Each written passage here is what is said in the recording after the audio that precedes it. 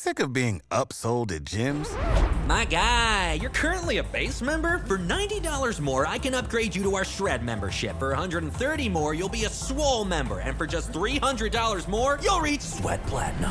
At Planet Fitness, you'll get energy without the upsell. Never pushy, always free fitness training and equipment for every workout. It's fitness that fits your budget. Join Planet Fitness for just $1 down and $10 a month. Cancel anytime. Deal ends Friday, May 10th. See Home Club for details. You're listening to the Archaeology Podcast Network.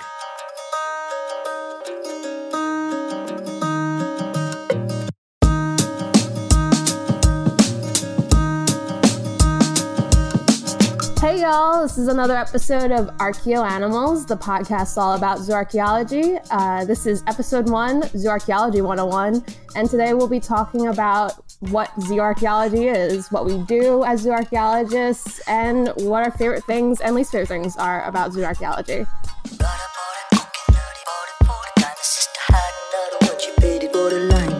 Alright, hi y'all, it's Alex here, and with me, as always, is... Hello, Simona. So today we're all just going to talk about what zooarchaeology is, just for some of y'all who don't know what that is. Simona, what's the best way you think to explain this to the folks out there?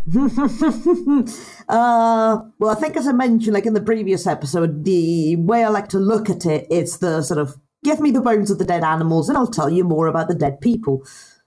But Yeah. I guess in a way, what it boils down to, like, is it? I mean, it is sort of what it says on the tins, quite literally the study of animal remains from archaeological sites.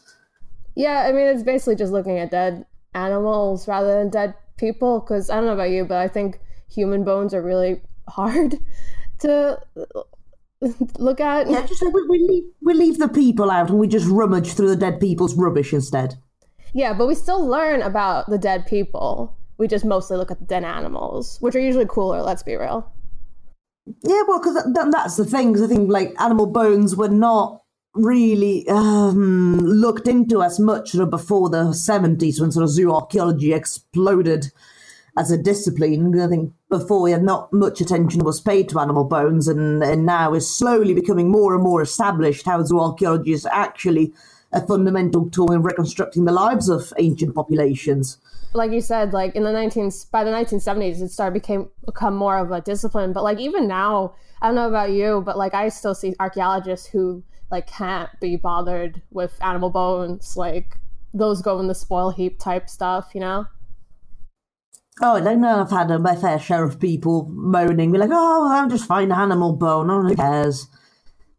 But it's so They're like, important. actually, you can learn so much about it. Yeah, don't keep tossing them. Do you know what you toss? Pottery and shells, because I also don't really care for mollusks. But other than that, you should look at everything else.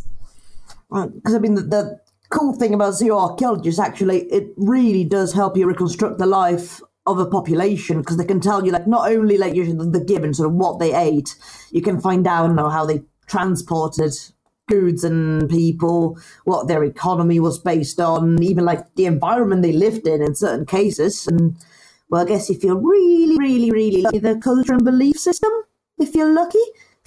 Yeah, and I think that's something that's like coming more and more in vogue with zooarchaeology these days, is that I think when zooarchaeology first started, we were really looking at, economy systems, hierarchies, things like that. And now we're pushing more into like social implications and cultural implications. Well, because I think like ritual has been a scary word for the past few decades, because it's only now that sort of is becoming there's more a systematic approach of studying ritual instead of just tossing it there as an interpretation. Like, I don't really know what it is. Oh, it's ritual.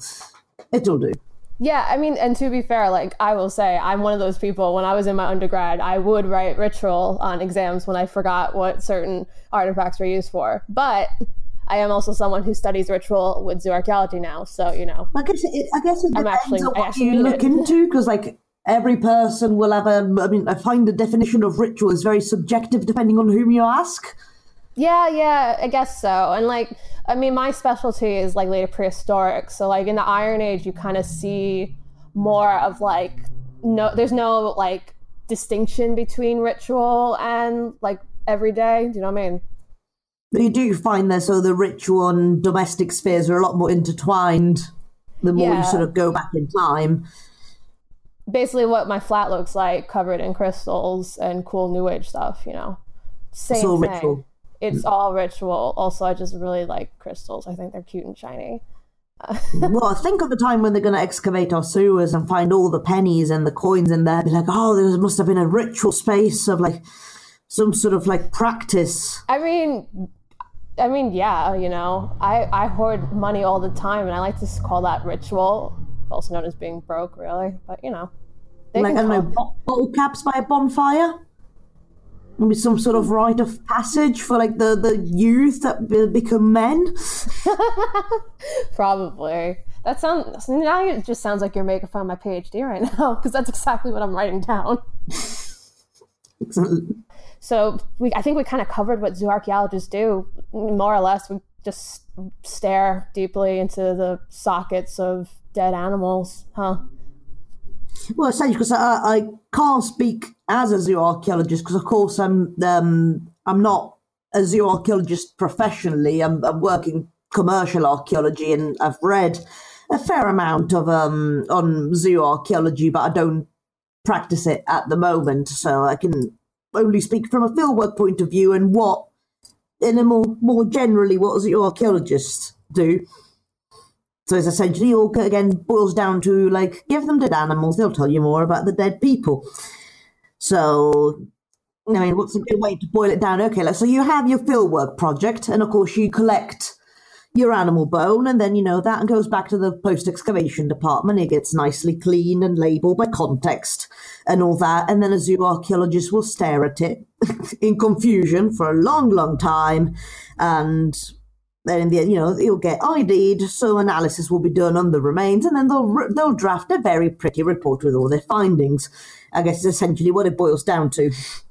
Yeah, more or less. I mean, that's basically, I mean, technically, I'm not a professional zooarchaeologist because I'm still a baby PhD student.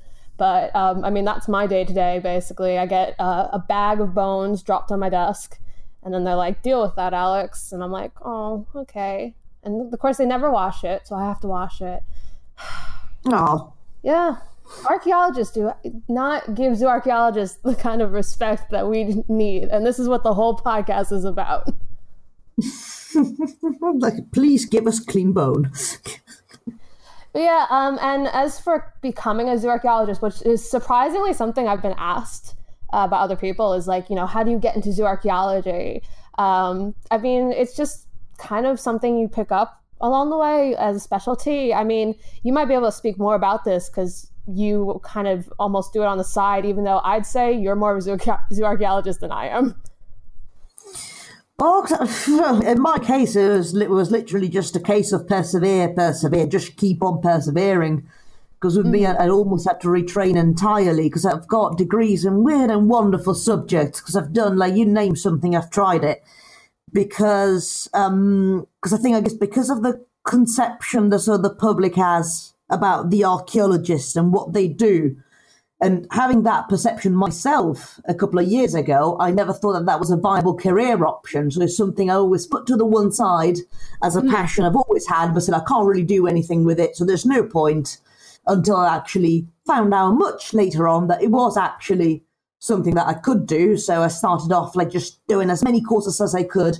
There's a fair few like distance learning opportunities and MOOCs, which is like massive open online courses, which are completely free for you to do. And I think there is one on osteoarchaeology, like for human osteology, not quite for animals, but it does teach you the basic principles and you can sort of like go along from there. And I've just like applied for jobs until I got a job as an archaeologist and then keep doing courses and retraining entirely. And I've been working in the field for 3 years now, doing SciComm on Twitter, and well, I guess the podcast to the side now, and just keep on persevering. Because same like to teach myself animal bone, of course, I had to invest in an amount of books, which usually academic books don't tend to be very cheap. So there was a lot of saving up involved, but I've also invested in a reference collection because I find that that's the best way to learn and how to identify animal bone, because it's just, you can read about it all you want, but it's not the same as looking at it, because it's something that I find myself with flint. I keep reading about flint, but I still know nothing about flint. If I was to find it, I would not be able for the life of me to tell you whether that's worked. Oh, God, same, yeah. I don't encounter flint in my day-to-day work, so I'm lost. It's just something like... Yeah, anything that's not an animal bone, I'm just like, I don't know what that is at all. It could be like a literal gun or something, like a sword, and I'd be like, I don't know what that is at all. It's not an animal. It's just, I know I've got an understanding of sort of like the various finds that you have, although that's mostly for the Roman period, because in archaeology in Britain you do tend to find Roman stuff more than anything. Like, let's face it, sort of my people went everywhere and stayed here for a wee while. They just wouldn't go. I escaped my home country, and again, the Romans just keep following me wherever I go. Damn. Think of it this way, though. The Romans basically gave you a job. I suppose, isn't it? I'm gonna say, but yeah, just I don't know, maybe like go on walks, and like you can find a lot of like sort of bones in the woods, or like sheep and deer, or not, just use them. Of course, make sure you have permission to actually grab it, and Yeah, I think that's an episode for another day of just going into that's kind of worms. So sort of the ethics and legislation of keeping animal remains with the different tangent. But yeah, essentially just persevere and keep going at it, like until something happens.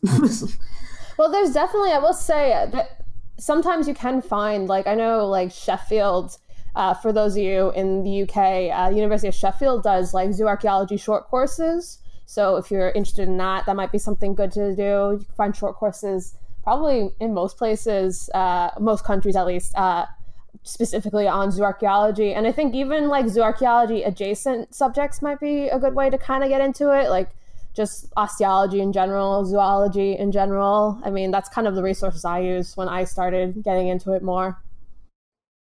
That's the thing, because it's sort of like zooarchaeology in itself is a bit of a weird mix, because you have the zoology aspect of it, you've got a fair bit of anthropology thrown in there. Yeah.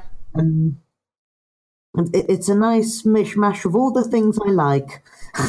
Yeah, same. And it's also just exciting to look at different animals. I think that's the coolest thing, is that you get like a nice breadth of different types of animals that you get to deal with in comparison to, say, just doing human osteology. Not to call out the human osteologists out there. Y'all do good work. But zooarchaeology is more exciting. That's what I'm saying. Yeah. Divisive episode. Although usually I tend to be the only one who finds it exciting. So I'll be like, I found this like species X. That's not very common. And everyone's like, meh. Yeah, we're in that weird in-between part, I think, where like we're not finding human bones, which is exciting for most people, and we're not finding dinosaurs, which is exciting for everyone else. Oh, I get that, like every time. Yeah, do you find dinosaur bones? No, I wish sometimes, because I'm sick of finding sheep and fish, to be honest. Oh, fish. Oh, fish. Again, other episode. Fish. If anyone listened to the episode of Women Archaeology I did, I hate fish so much. I mean, like, fair play, chapeau to all the ones who focus on fish and study fish, because that stuff's incredibly important, but just me? No. You are the strongest people on this planet, those of you that specifically study fish bones.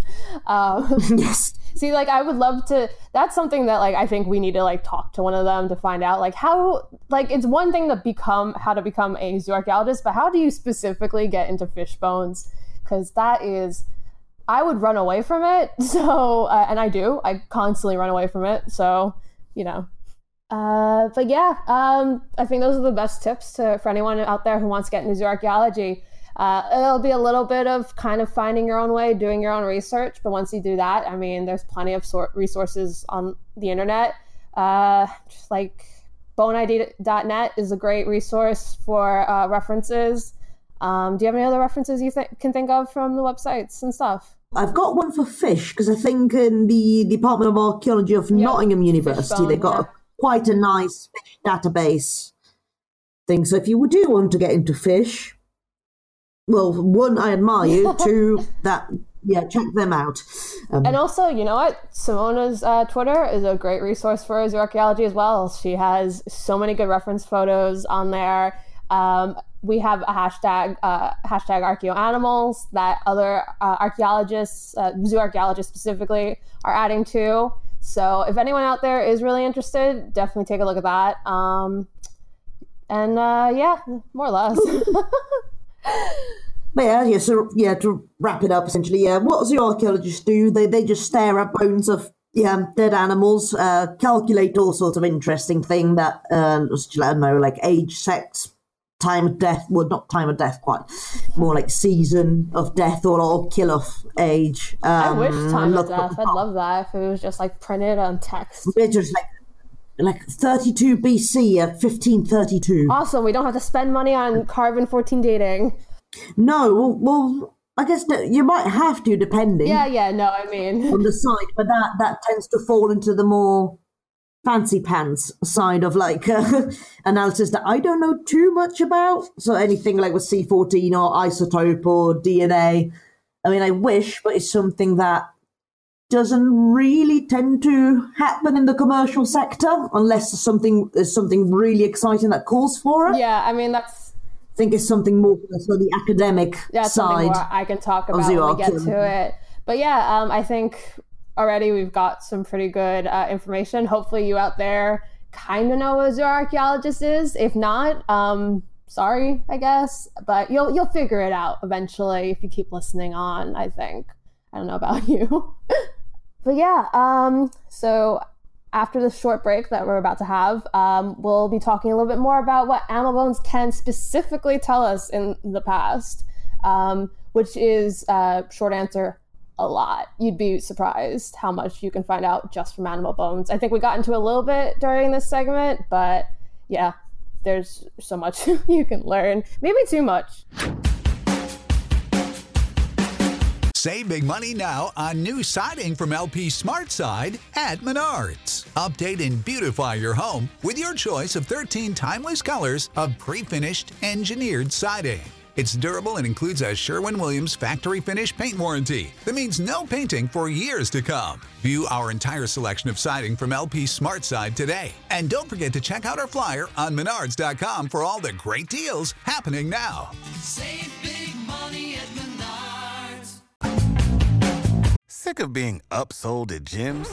My guy, you're currently a base member? For $90 more, I can upgrade you to our Shred membership. For $130 more, you'll be a Swole member. And for just $300 more, you'll reach Sweat Platinum.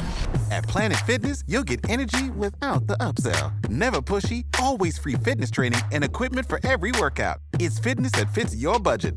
Join Planet Fitness for just $1 down and $10 a month. Cancel anytime. Deal ends Friday, May 10th. See Home Club for details. Hi, and welcome back to the first episode of ArchaeoAnimals. We're talking all about zooarchaeology and what it is. And tangents. And always tangents. I mean, this really should be the ArchaeoAnimals/tangent podcast, but you know, that's a mouthful. I mean, when we start making t-shirts, because we will have t-shirts, you know. And mugs, or maybe shower curtains. Man, we should get shower curtains for all 2 people listening to this. One of them being my mom. Anyway. And my mother. So yeah. Our moms. So, yeah. So let's talk a little bit more about what we actually learn about. Because, I mean, we talked about in the first segment that, you know, we look at dead animals, of course. We find stuff about the humans that may have lived with these animals just by looking at the animals. But, like, specifically what animal bones can tell us about the past. So, yeah. I mean, you have probably more experience with, like, stuff like aging and sexing as someone who, well, I mean, as someone who kind of who works more, because the way I always see it is I feel like you have more experience with that kind of stuff, and I can probably speak more to the science-y type of stuff with fancy university equipment that I get to handle as a PhD student. Well, I guess as we discussed in the first segment a little bit, essentially, like, there's a plethora of things that animal bones can tell us. And, like, usually what that gets used for is to look at how animals were exploited in the past. So, of course, that gives you all sorts of inference about how ancient people lived, what they ate, what their economy was based on, how they transported stuff, and all sorts of weird and wonderful things about how they used to live. So usually I think like the things that we look at, of course, when you get your nice bag of bones that's hopefully clean from the fieldwork stage of the project, of course, the first thing that you're going to have to do is to ID that fragment confidently. Confidently. Sorry, confidently. Put that in quotation marks for sure. Well, because the thing, like, of course, not all of the fragments which were collected in the field will retain the sufficient characteristics to, that will allow you to ID it confidently. As in, like, do not expect a nice, fancy, complete bone, although you do get those sometimes, but it's mostly tiny little bits of shaft that could have come from just anything under the sun. So I guess a good piece of advice for that is that if you're not 100% sure, just avoid biasing your sample, just take a little step back. So if you're unsure about species, just go with genus. If you're unsure about genus, just, small, medium, large mammal, and leave it at that. Because, the way I see it, hand-collected bone is biased in itself as it is, because, of course, you will only receive the bones that the excavator himself or herself have noticed and picked up. And, of course, the living assemblage is quite different from the death assemblage.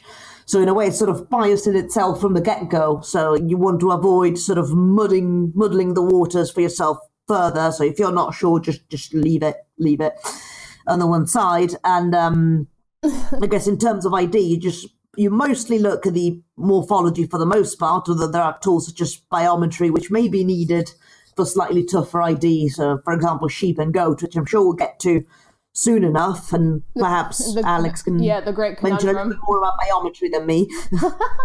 Yeah, well, actually, I was just going to ask you, what's your favorite thing to get when someone's like, here's a bag of faunal bones, and you open it up, and it's like stuff that isn't faunal bones? Like, personally, for me, one of my favorite things was straight up a shell, like just a shell. Like a perfect looking shell, like so shell looking. Like, do you know how shell looking I'm talking about? Like Little Mermaid, like that shell. And I remember just like picking up, being like, oh, that or the devil's toenails, as like Griffey, the sort of. I'm gonna shot myself in the foot. I'm gonna go with Cretaceous. I'm sure they're not from the Cretaceous, but not archaeological. Devil's toenails? What? Oh, I think that's what they're called in Britain. This bivalve mollusk. Okay. The actual name of it is Griffey. Y'all are weird. You guys have like. If you take a little walk on a field in Britain, you'll find it's plastered with them. Really? Okay. That is. Yeah, I think in folklore they're known as devil's toenails. Okay. Yeah, you guys really... Because I guess they sort of look like a toenail, just a very gross toenail. Like, yeah, the stereotype is real. You guys have weird fantasy names for everything, huh? Don't look at me. I'm not British. That is true. I've just been here for a while, sort of growing mold in a corner. You've been here longer than me, so you're more British. I just never left. True. Aging and sexing are two probably basic things that you can do when you first get animal bones, and you've identified them by species and by element or by what bone it was in the body. So aging and sexing can be difficult because like they are specific to different types of bones, aren't they? Like there are certain bones that you can use to tell the age. There's certain bones that you can use to tell the sex of the animal. And of course, some bones are more reliable than others, and the methods tend to be very species-specific. Yeah, I mean, my binder of recording information is so huge at this point. It's probably longer than my actual PhD dissertation is going to be. Sorry, I've just got loads of sort of laminated sheets of like all the aging methods and sort of like plastered in my study. Well, they're not plastered in my study at the moment because I've just moved houses in my study. It's just boxes. But normally you just have like, aging, sexing methods just like plastered everywhere in front of my desk. So I just don't lose sight of it because it's something like you get a knack for it with time, but you need to get into the habit of it. So like you'll have to check because of course studies have been done. So for example, for aging, one of the two like most commonly used method is epiphyseal fusion. Yeah, that's what I usually and use. For that, like studies, of course, you'll know about it. Like for those who don't know, I mean, studies have been carried out to establish when the bones fuse, like at what stages do they fuse in different mammals. So that it's very species specific and very much element specific. So you can see which ones fuse earlier, which ones fuse later, and at what age. So there's a lot of muscle memory. Yeah. Well, not muscle memory. There's a lot of memory involved. There's a lot of bone memory, I guess, though. But yeah, and then we can go on to, other things that we can learn just by looking by eye is also pathology, which unfortunately isn't really a thing that has much research on in zooarchaeology, at least in comparison to human osteology. So that can be kind of a pain for us. Because in a way, like pathology in itself is quite difficult because in a way, of course, like there's no way, like there's a lot of diseases that will just not leave a trace on the bone. And usually when it gets to the stage where it leaves a mark on the bone, is usually it must have gone to a certain stage, a sort of chronic infection for it to actually have modified the bone.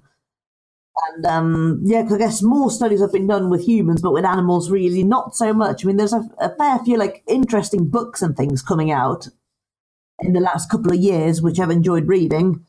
But yeah, I think the problem is that I think there's more doctors who have gone into human osteology/archaeology than veterinarians have gone into zooarchaeology, which is a shame. You guys should join us. If you're a veterinarian out there and you're bored of your life, please become a zooarchaeologist, because I'm sick and tired of not knowing all the pathologies that I find. Well, I guess with humans there'll be more of a sample. Yeah. Yeah. Not more of a sample per se, but there would have been more of a record. So, say if you have medical, so a university or a museum as a human sort of osteology medical collection, the chances are there might be more of a record of sort of like known pathologies that the person would have suffered during life. It'll be a lot easier to sort of identify that in the archaeological record. As in, like, maybe it's not so much the case with animals. Yeah, probably. But, when you can find pathologies, it can tell you about maybe how the animal died, how if life was a bit harder for them because of certain illnesses or, disabilities. So, yeah, it's something you can also extrapolate a lot of information from. And now I think the biggest one that we need to hit right now is taphonomy, because that is huge. Well, I think we can do about 20 episodes about taphonomy and still not be quite done with it. Yeah, I mean, that's my PhD is on taphonomy, and I still feel like I'm not going to have enough time to talk about all of it in my PhD, which will be, I think, 1 billion pages from what I can tell from other PhD students. So, no, I guess what we could boil it down to is just bone modification, whether it's been modified by the soil, by another animal gnawing on the bone, or human modification if it's been turned into tools, if it's been cooked or prepared, portioned, then we'll be able to see that in our assemblage. I think that's where, the human part comes in, where you can look at an animal and still kind of get information about the humans that may have lived on whatever site you're working on, is when it goes to anthropogenic or human-made modifications, like you said, butchery, working them into tools, things like that, Well, even it could actually tell you something about other animals as well. So, like, say in your assemblage, you get a lot of cattle bones that actually have tooth marks that you manage to narrow down to dog, even though you've not found any dogs on your archaeological project. You know there was a dog around somewhere going around and gnawing on people's stuff. Yeah, definitely. Oh man, I always love finding gnawing. I don't know why. I think it's great, especially dog gnawing, because they get like all shiny from all the drool. Ah, no, it's very nice. And, of course... And also disgusting, but nice. It's all right. I'm sort of like... I'm doing that experimentally because I'm just giving a load of, like, pig bones to my dog and she's having a whale of a time with them. So I'm going to, like, pick them up in a fair few, like, months or a year's time and see, like, what stage the bone has got to. Yeah, can I borrow your dog, actually, for some experimental archaeology, please? Thank you. Sure. Anytime. Just send her over. It's fine. As a little tangent, she covers her bones with socks to cache them. Oh, that's so good. Why aren't we just doing a dog podcast? Well, there will be an episode on dogs, so I guess much like but those are episode we had dead dogs. They're dead though, which are cool, but Still I do love yeah, they are still dogs, but yeah. Taphonomy in itself is a huge can of worms. It technically covers like everything that we've talked about. And we'll definitely be doing a future episode, or episodes, I guess, covering that. But I'm trying to think, anything else that the animal bones can tell us? Yeah, pathology, taphonomy, age, sex. Oh, I guess like an interesting sort of in terms of looking at how the animals were exploited. If we go back to the aging method, there's one very interesting thing that it can tell you in terms of the kill-off pattern. Because, of course, once you get the kill-off pattern, you get inference of how the animals were exploited and what products the ancient peoples were trying to get out of them. So, now, say, for example, in your assemblage, you find, you got a load of cow, and you find that they're mostly adults or elderly, then you could perhaps argue that they were used as working animals, perhaps for traction. And sort of things like that. So, looking at sort of the demographics of a population through aging could also be very interesting, so to show you what sort of products they were being exploited for and things like that. Yeah, no, and which is the technical term, things like that. So we could also, if we can talk a bit more about, science and zooarchaeology, how we are having more and more advances in science that make doing analysis a little bit easier, I guess, in some way. Maybe this is more on my end, but isotopes, stable isotopes has become, I don't know if you've seen this, it's very trendy among zooarchaeologists these days, that and aDNA. Oh, yes. I mean, stuff that I don't really understand. But yeah, no, I mean, that's the thing, is that it's just keeping up with science and advances in the kind of technologies we have. But, isotopes is great, and it's something that actually can do. I'm smart enough to do that, or at least trained enough to do that. But that tells you, depending on what isotope you use to analyze, it could be carbon, oxygen, nitrogen, strontium, I think that's it. You can look at diet, you can look at movement, what regions are these animals going through, seasonality, things like that. And yeah, aDNA is this huge thing now, which I don't understand at all, so I won't even bother to try to explain it. We're going to have to get a good guest to talk about that, I think. Oh, no, absolutely. It's super interesting, though. It's just all mumbo jumbo to me, to be honest. Okay, so shall we pause for the third segment? Or did you have anything to add? I think that's it. But yeah, so I think we've covered most of the things that we'll have that we can do with animal bones, and yeah. The Archaeology Podcast Network has partnered with TeePublic to bring you some awesome gear that looks good, promotes archaeology, and puts a few pennies in our pockets so you can get free podcasts. Check out our designs at arcpodnet.com/shop. That's arcpodnet.com/shop. Want some all-weather vinyl stickers for your water bottle, clipboard, or whatever else? Check out our show stickers at arcpodnet.com/stickers, and we'll ship you some today. That's arcpodnet.com/stickers. Now back to the show. Hey guys, welcome back to the first episode of Archaeo Animals. We're talking about zooarchaeology, everything about it. Well, not everything, but most things about it. And this time around, I think we're going to get a little personal and talk about, how we got into zooarchaeology. So I think you kind of talked about it a bit when we first started our podcast, Simona. Yeah, just like I stumbled upon zooarchaeology, and I'm just sort of bumbling along, trying to get into the field, slowly but surely. I think that's everyone anywhere. We're just all bumbling along, trying to make our way through life.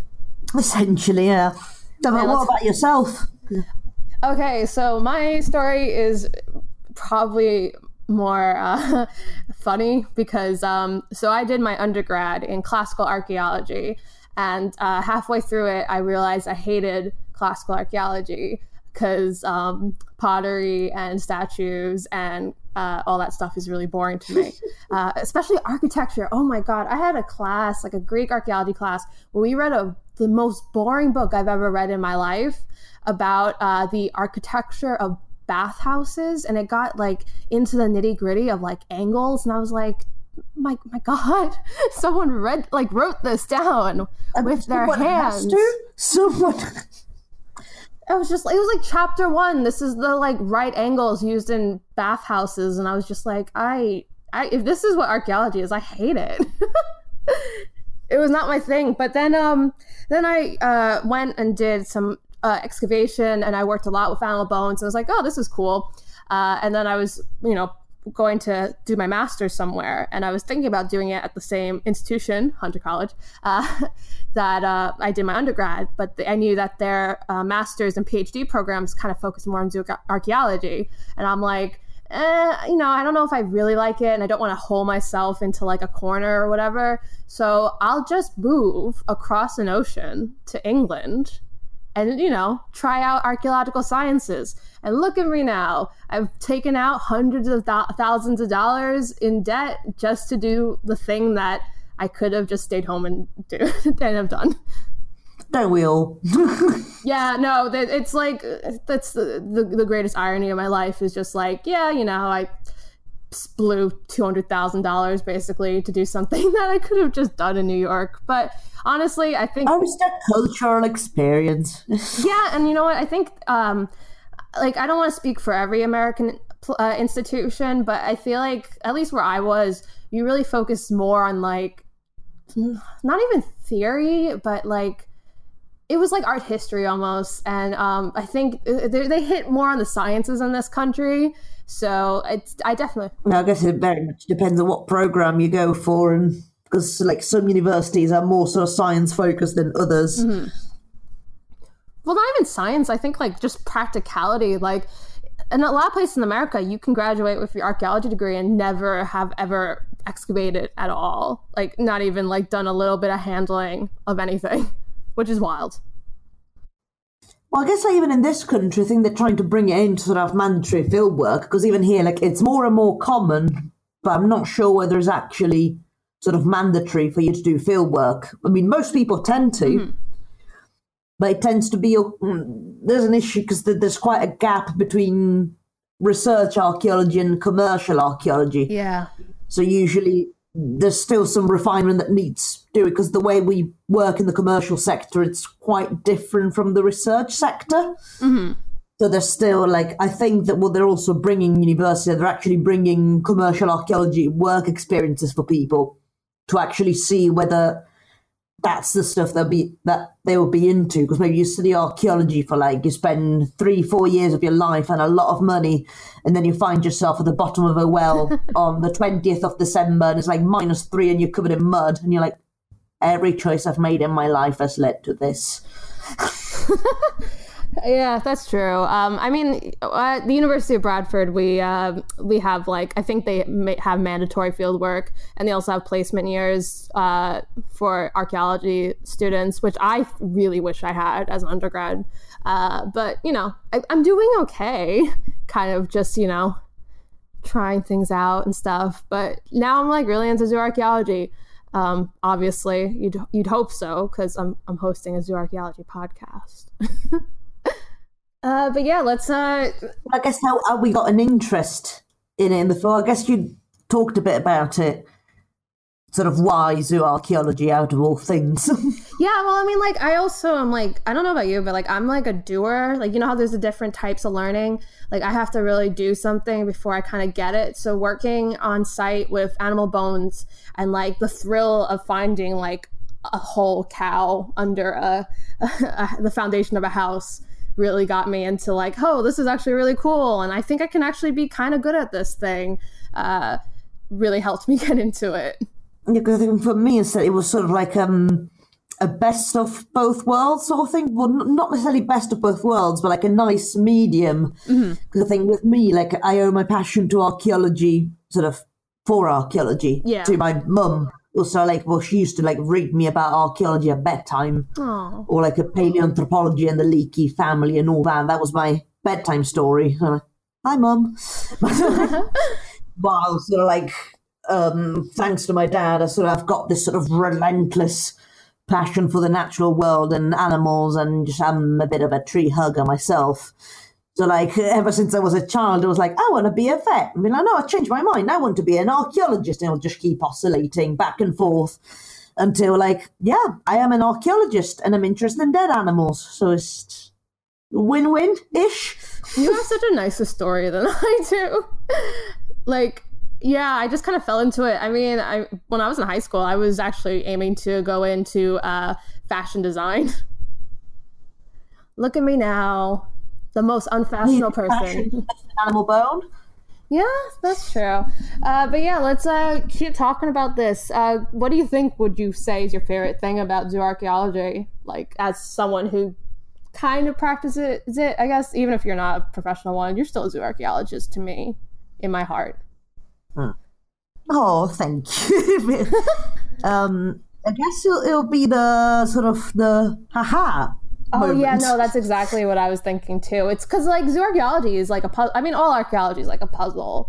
But there's something about zooarchaeology, I think, because we really have to get into the whole, like, what species is this? What kind of bone is this?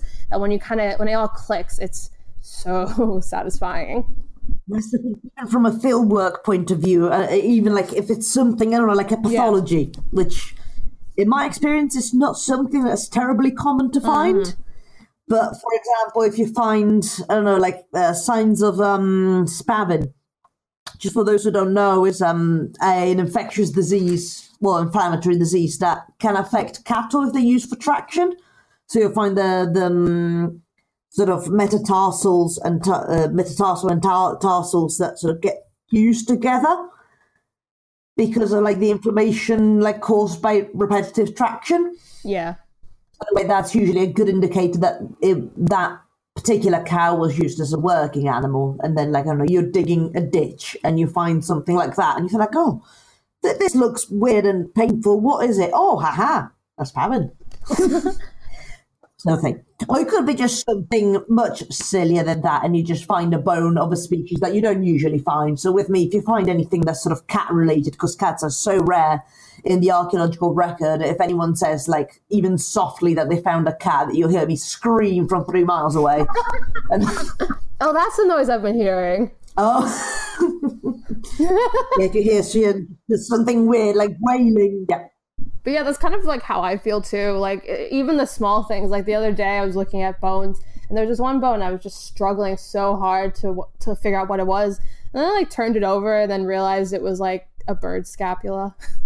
I was like, oh, huh, yeah, just looking at it the wrong way. But you know, even those kind of moments are great, and it's also good for me because I don't know how to do like Sudoku or anything, so this is as close as I get. Yeah, but it's a nice, like, mind puzzle. In a way, it's sort of like not quite find a difference, but it's like, especially if you've got a reference collection, like you've got your partial bones, like, okay, like that kind of looks like dog. Yeah, like matching, basically, which is pretty satisfying once you're like, I found it. It's, you know, whatever. Bye! Or not found. That's how I feel like all the time. But I mean, not to get negative, we can turn it into what's your least favorite thing about zooarchaeology, which, I mean, I talk about a lot because I'm by nature, a very negative person. I suspect some pigs are coming our way. Like, it's not even just pig teeth, okay? Listeners at home, you're gonna learn that I really don't like pig teeth. I'll probably mention it in every episode, but, like, it's not just pig teeth. I think teeth in general kind of skeeve me out because with animals, they get so worn. It's just, ugh, it's so gross. Oh, I love teeth. I mean, they're great because they're so easy to ID, but, like, they're also kind of gross looking. Well, because I guess, like, you're more likely to find teeth with pathology. For them both, because like teeth preserve so well. So anyway, I love teeth. It's more like you just fish. No, don't give me any fish. It's important. It's great that people do it, but no. Yeah, speaking of someone who has done fish, it's it's awful. I mean, they're very important. Let's always put that as a disclaimer. Fish are animals too, and they're very important. That said, that should be on a t-shirt. Yeah, fish are important too. But that said, they were put here on this earth by the devil to ruin my life specifically, because God forbid I get sent a bag full of fish bones and then I'll cry for like or ribs. Oof, don't even get me. Ribs. Ribs are the worst. That's the one I'm like, well, I'm probably just gonna not be able to ID the species. Look, because you pretty much can't, can you? There's some. I mean, like pig ribs, I think are a little bit more distinct, and like obviously if they're pretty small, I think you can probably narrow it down a bit. Yeah, but you're like small mammal, medium-sized mammal. I definitely get that. Like I do hate that sometimes when you get down to it and you're just like, I guess I can just ID it to medium-sized animal. Well, that's all you can do. Unless someone comes up with a beautiful sort of method to ID ribs, we would love to hear from you. Yeah, that is actually, if we're going to put in more requests, can someone please find a better way to ID ribs, because my brain hurts constantly. It's a lot of chin scratching. Yeah, also I feel that way about vertebrae too sometimes. I'm not very good with vertebrae. Just small bones. I'm okay with sort of the atlas and axis, maybe? Yeah, that. Basically that. But anything else, I'm just like I know what it is, which is nice. I can be like, that's a vertebrae, but I mean, I think that's where it begins and ends, more or less. Yeah, because I can sort of tell you, identify it where in the spine it is. It's in the spine. Whether it's sort of like cervical, thoracic, or lumbar, or sort of caudal, whatever the way you pronounce that in English. Caudal. The tail vertebrae. Yeah, it's weird. These are words that I've never said out loud to another human being, so... No, I don't think I have either. Because I keep reading about it, and of course not being a native speaker, like some things I'll just probably keep saying wrong until the end of time. It took me 7 years to find out that it's radiator, not radiator. I think I say radiator, but that might be just an accent thing. And I just kept saying radiator until someone pointed it out to me like 2 years ago. Like, do you realize it's radiator, right? And I was like, oh. I can slightly beat you on that, because I used to say self-deprecating. I used to say self-depreciating for the longest time until my friend literally took me aside and went, Alex, it's not self-depreciating, it's self-deprecating. And my whole world changed. It was amazing. I'll never have that feeling again. But yeah, off topic a bit. But I mean, yeah. So just kind of wrapping up this episode, our first episode. Any tips you have for anyone else who is aspiring zooarchaeologist, just beginning zooarchaeologist? As I said, I can't stress that enough. Just persevere. Just keep going. And talk to other zooarchaeologists. Twitter may be a hellhole, but I think the zooarchaeology community there is pretty decent. I mean, I'm in there, so it can't be great, but, it's all right. Well, I think in a way, sort of science Twitter itself is a great way to sort of like connect people, and because unlike other social network, is more content-based, more than a popularity contest. So you tend to you look at people that post stuff that interests you, not because they're your second cousin by your mother's side, like Facebook sort of thing. So you kind of... Yeah, no, definitely. If there's any aspiring zooarchaeologists out there, like I said, we occasionally, me and Simona both use the hashtag #ArchaeoAnimals, which is by chance the name of our podcast as well. And it's, a place that we kind of want to be a place where zooarchaeologists can converse with each other easily, right? Yeah, and also there's a lot of sort of description photos, including my cat and dog, which is always a plus. All right, so I think that does it for our first episode. I want to congratulate us for getting through it without dying. I think that's a step in the right direction. And my laptop hasn't exploded. Yeah, that's good too, which I think that goes into the dying thing, because if your laptop exploded, I assume you would die. But just want to point out that our next episode coming out will be about farms, all about farms, domestic animals, more about farms. We're all going to sing Old MacDonald Had a Farm and Scratching. yeah, basically. But yeah. Oh, yes, of course. But yeah, if you have any questions for us specifically about farm animals and domestic animals in archaeology, or if you just have a general question about zooarchaeology, use the hashtag archaeoanimals, and we'll probably find it and we'll answer it next episode. Yeah. So yeah, that does it, I think, for this episode of Archaeoanimals. I've been your host, Alex. And I've been Simona. Who is another host. I'm just going to point that out. I tried. Not just some random person who showed up and started talking. Oh, why not? Oh. I mean, you can be. We can change it. But yeah, tune in next time. And that's about it.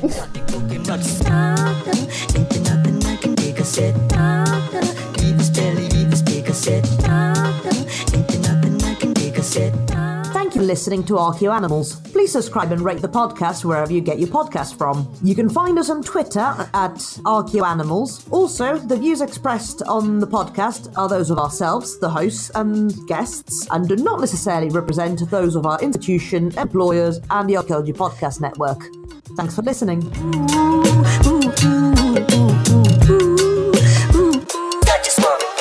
This show is produced and recorded by the Archaeology Podcast Network, Chris Webster and Tristan Boyle, in Reno, Nevada, at the Reno Collective. This has been a presentation of the Archaeology Podcast Network. Visit us on the web for show notes and other podcasts at www.archpodnet.com. Contact us at chris@archaeologypodcastnetwork.com. Thanks again for listening to this episode and for supporting the Archaeology Podcast Network. If you want these shows to keep going, consider becoming a member for just $7.99 US a month. That's cheaper than a venti quad eggnog latte. Go to archpodnet.com/members for more info.